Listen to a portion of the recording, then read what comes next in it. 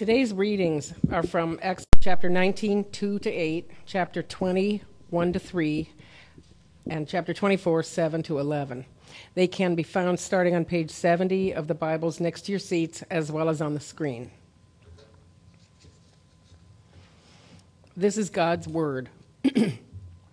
After they set out from Rearview, they entered the desert of Sinai, and Israel camped there in the desert in front of the mountain. Moses went up to God and called to him from the mountain, "This is what you are to say to the house of Jacob and what you are to tell the people of Israel. You yourselves have seen what I did to Egypt and how I carried you on eagle's wings and brought you to myself. Now if you obey me fully and keep my covenant, then out of all nations you will be my treasured possession. Although the whole earth is mine, you will be for me a kingdom of priests and a holy nation. These are the words you are to speak to the Israelites." So Moses went back and summoned the elders of the people and set before them all the words the Lord had commanded him to speak. The people all responded together, "We will do everything the Lord has said." So Moses brought their answer back to the Lord, the 10 Commandments. And God spoke all these words, "I am the Lord your God, who brought you out of Egypt, out of the land of slavery. You shall have no other gods before me." Then he took the book of the covenant and read it to the people. They responded, "We will do everything the Lord has said. We will obey." Moses then took the blood, sprinkled it on the people, and said, "This is the blood of the covenant that the Lord has made with you in accordance with all these words." Moses and Aaron, Nadab and Abihu, and the 70 elders of Israel went up and saw the God of Israel. Under his feet was something like a pavement made of lapis lazuli and as bright blue as the sky. But God did not raise his hand against these leaders of the Israelites. They saw God, and they ate and drank. The word of the Lord. Would you please meet us in this time right now? Whether we come from a place of great belief or great doubt, great joy or great difficulty. We walk into this place, a lot of us not knowing, other people here, wondering what it's going to be like, wondering if we, even though there might be some shred of hope of believing, we wonder if it could ever really happen. Maybe we had faith one time, a long time ago, and it just seems like it's never going to be that real. You are never going to be that real. But what we ask is that you are that real now in this time, that you would speak, that you would show yourself in these words, that you would give us a sense walking out of here that we met with you and you knew our struggles, you knew our joy. And like the Bible tells us that over and over again, despite our mess, despite our fragmentation, our brokenness, our lack of faith, you moved towards us with grace, and you did so by sending eventually your Son to draw all of us lost children home. Please be that kind of fatherly God who goes out and seeks us, and help us to know your grace in that kind of way today. We pray in Christ's name. Amen. Well, I'm loving the NBA playoffs. And I'm loving, we're right in the middle of it, in case you didn't know. It's the finals, and I'm loving sharing it with my children who are 10, or my boys. I have a little daughter who's not aware yet of how important basketball is. But my boys, 10 and 6, almost 7, just kind of following each game. And for them, they usually end too late at night, so we go get the paper in the morning, and they want to see who won. And so it's the kind of thing where I don't really care much about any of the other sports. So on Super Bowl Sunday, you're all expected to be here. But I'm okay if tonight, I totally understand if some of you have to leave a little bit before 5 to catch tip-off in the subsequent defeat of the Miami Heat in Game 3 by OKC Thunder, which is clearly who I'm rooting for. My excitement about basketball goes way back to childhood, and it was kind of cool to be able to say in my formative basketball years, Michael Jordan was at his peak. So, my imagination was filled with Michael Jordan, and the posters on my wall were Michael Jordan, and I would go to this basketball court right behind my house. and practice fundamentals, because that's when no one else is around and you've got a whole basketball court, that's what you're taught to do. So I do the dribbling stuff, I do the free throws and mark on the wall how many I made, and I do the shooting drills and all that, but eventually you get a little bored of all of that, and usually as a kid you end that fundamentals practice session with starting to do something very different. I would become Michael Jordan, right? And I'd be counting down the seconds of the fourth quarter in the game. You know how this goes, right? And so I'd be Michael Jordan. I'd be in the playoffs. I'd be imagining what that would be like, and I'd be the star. I'd hope this shot would go in, and if it didn't, then I'd replay it, the exact same thing over again until I made it, and jump up and down probably. If someone was watching, they thought it was so silly, right? Jumping up and down, I made it, the crowd goes wild and all this kind of stuff. What I was doing actually is I was living into, reality. This reality that I was never eventually going to live into, in real life, but I thought I would someday. It wasn't my reality yet, but it was a bigger story that was happening that I was following, and that in those moments I would put myself into and, live it out, right? And that's exactly, in a sense, what's happening at City Life Church. I don't know if you knew that. Not that City Life's all about basketball, as much as I wish it was. But at City Life Church, what's happening is there's a story. And it's a story about God, and it's a story that we're looking into today and that we're always looking into. And there's a sense in which we're saying, even, you can see it in the mission statement, inviting new friends to encounter God. I mean, that's a story right there. That's believing that there is this, it's a pretty amazing thing that we're saying with even that statement, that we really are saying to our friends, many of whom are saying, I've given up on that. But we're saying, no, really, we believe that folks are going to come walk into this place, and God is going to be very real in their life. Maybe for the first time, maybe coming back for a second time. But that's what we believe the story is, and we believe that you can live into this, right? And it can become your story. But I think what we're working against when we have that view of things is a really strong other kind of view that we bring to the table, that we bring here every week, many of us. And that is this other message, this other sense that we have of the church is really about, I feel like I'm fighting this all the time. The church is really about learning the rules. It's a path that I want to put myself on. Maybe I finally decided to get my life right. And so tell me the rules. Tell me what this way is. Tell me the boundaries and the structures and the things in this way that I've planted myself on. And actually what you have here is, we're actually looking at the one place, one of the biggest places, the most famous place in Scripture, where we're told the rules, right? And yet what this astonishing point that we're going to look at today is that right in the midst of this rule-giving ceremony, called actually a covenant ceremony, there's a really big message that wants us to put that, it's all about rules, it's all about the boundaries, and put that in a sort of more secondary, back burner place, a subsidiary of this bigger point of you are invited into a story. All right, so that's what we're looking at. And it's a story that then, once in it, creates in your life an absolutely unique kind of obedience. That's the point today.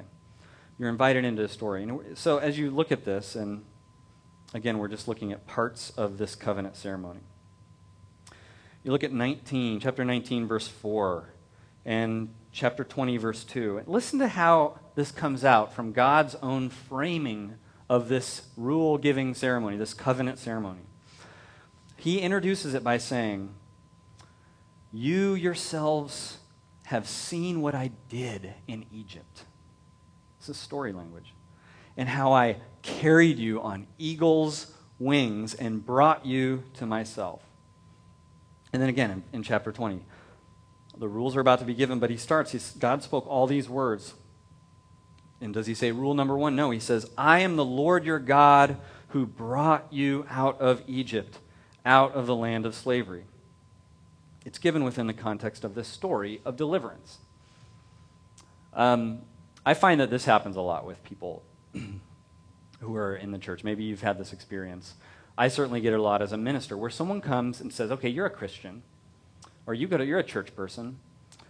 Tell me what you think the rules are for this particular contentious issue. What does the Bible say about this?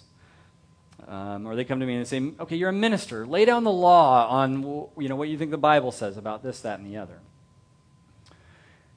And I think probably a lot of you are just as naive as me, that you kind of like throw your brain out at that point and just try to come up with verse. You start talking right away, and you start listing things. You start saying, well, there's this verse, and there's that verse, and there's this thing. And I want to give you the gift of a new voice in your head for those moments today. And the gift is, I hope that you have this voice in your head at those moments. Shut up. Right? Don't do that. Just take a second, pause, and think a little bit. I need to tell myself that.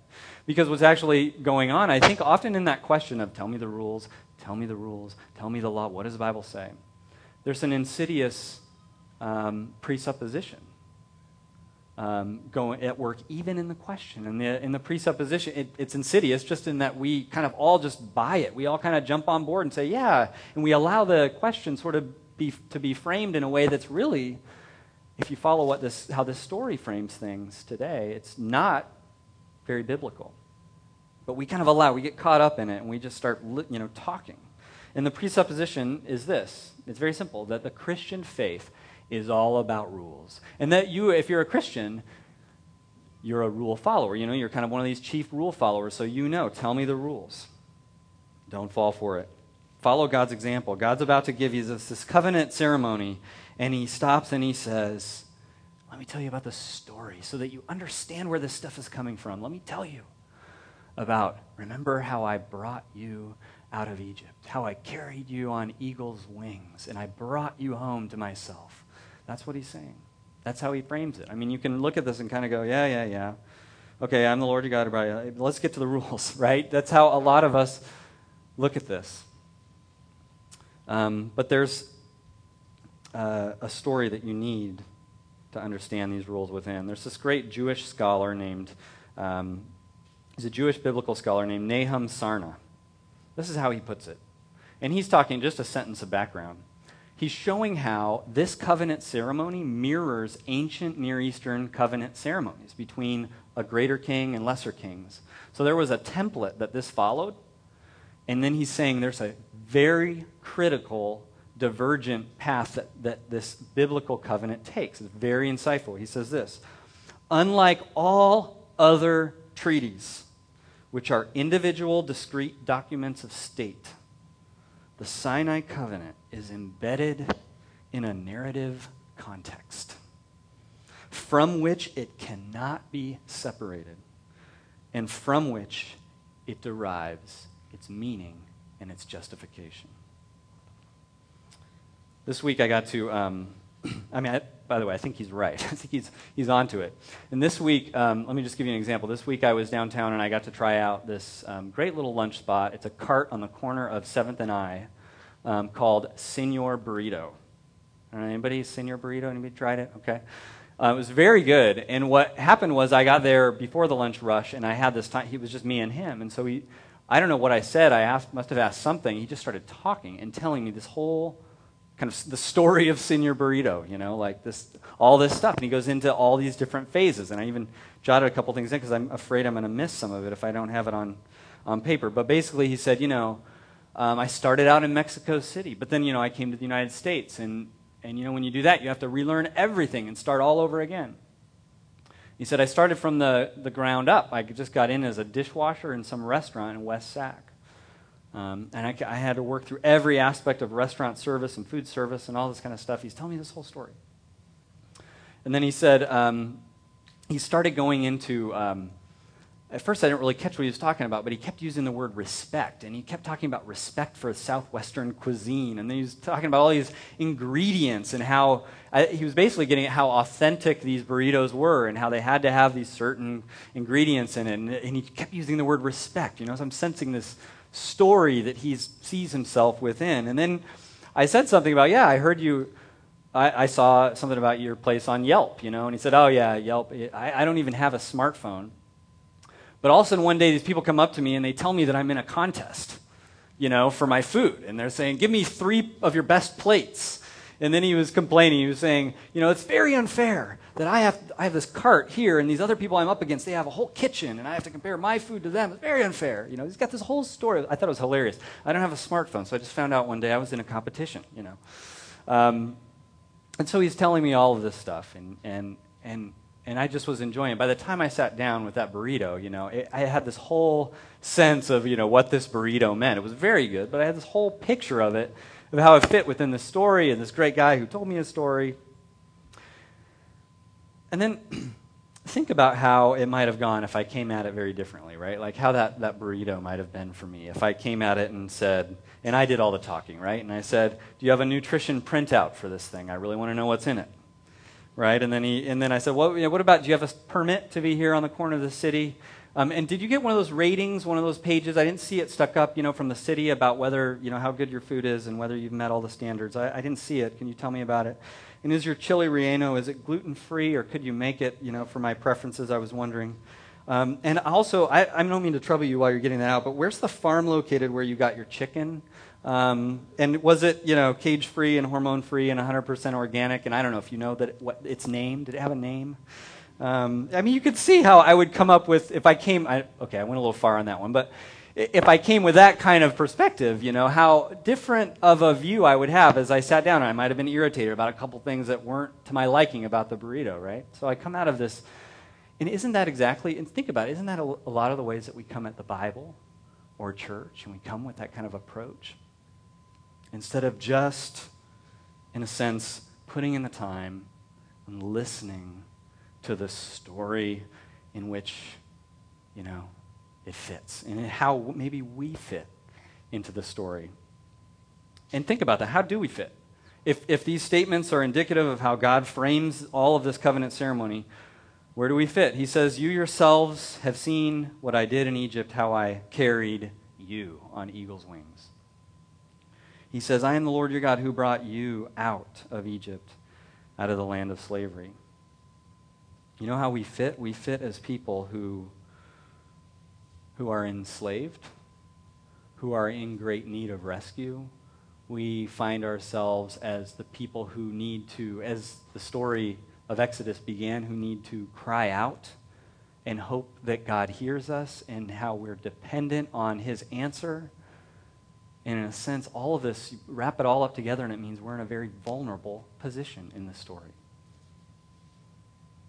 We don't necessarily like that role that we're given in the story, but that's it. That's our role. That's how we fit. It's not we carried ourselves out of Egypt on our own wings and our own strength, right? It's not that. It's I came. I heard your cry. I brought you up.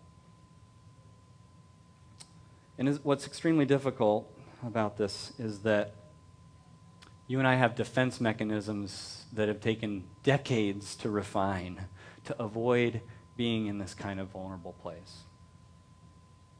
Essentially the vulnerable place where we say, we're comfortable eventually saying, and having this be a part of our identity where we say, I am a sinner in need of God's grace.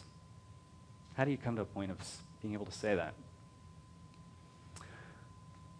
I went to a funeral once, attended this funeral several years back of someone that I had gone to church with, so I knew the person who was being eulogized, and I was being mentored by the pastor who was leading the ceremony.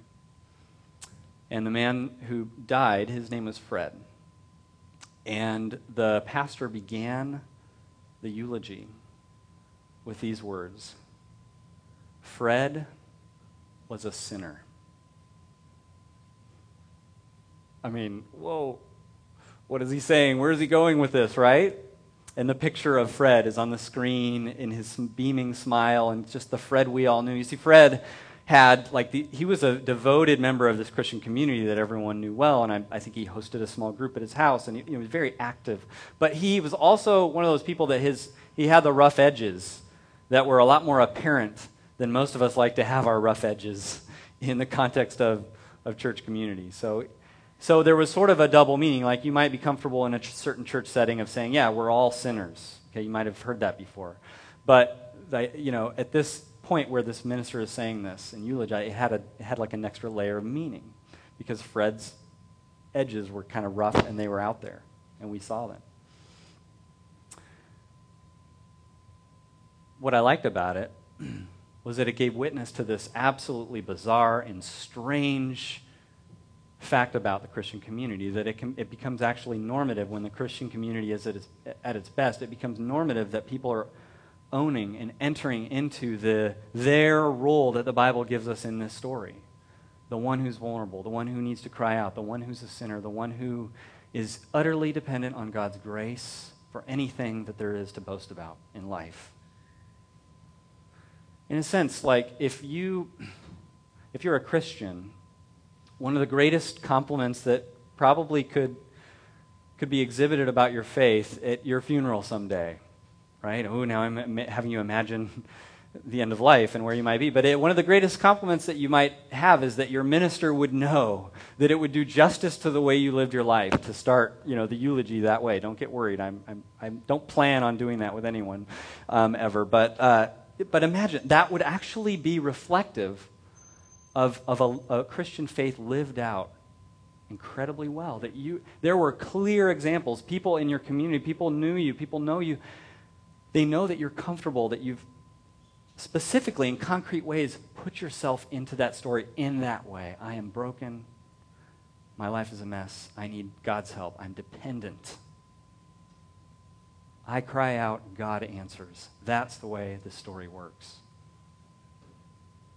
So you think about, kind of run through and do the mental checklist, Is there some evidence? Is there anything concrete? Have you, or maybe it's time to think about how to start to connect. How do I maybe start to take steps that I'm showing that I am walking in this story in that kind of way? How do you do that? How do you do that in community? How do you become vulnerable? I don't know, but if you do, if you pursue that, what happens, what kind of the fruit of it that comes out is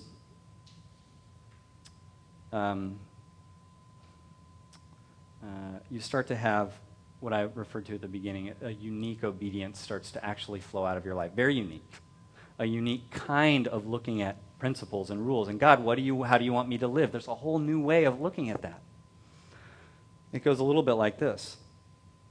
When you look at this covenant ceremony, and when you think about, if you're a Christian, Jesus brings a new covenant through the cross. As you enter into that relationship with God, that covenant, you need to know, if you're going to get to this kind of obedience, that the covenant itself never rests on the strength of your intentions and your obedience. And you almost wonder as you read this whether the Israelites knew that, because they're so strong in their statements of obedience. Did you catch this at all? Towards the end of the reading where it says, we will do everything the Lord has said, we will obey, and they don't add that little part. They don't say, most of the time, we'll try really hard. They don't. They just seem so bold and so ready and jumping on. Moses then took the blood, sprinkled it on the people, and said, this is the blood of the covenant that the Lord has made with you in accordance with all these words. Moses sprinkles blood, and what we begin to see, what we begin to know, what's happening here, is that it's not going to be the words of the Israelites and the strength with which they can all say them together. It's not going to be even their own obedience and their persistence at all of these rules. It's not going to be that's going to keep this thing together. The glue, the absolute linchpin of this whole thing is going to be, well, in the ceremony, did you notice the blood sprinkled? There's going to be blood. Blood has this different connotations, but in this particular one, it's cleansing. It's cleansing. Whose blood is going to cleanse? Eventually, through this story, we see that although the Israelites might have thought, oh, if we mess up, it's going to be on us, it's going to be our blood. No.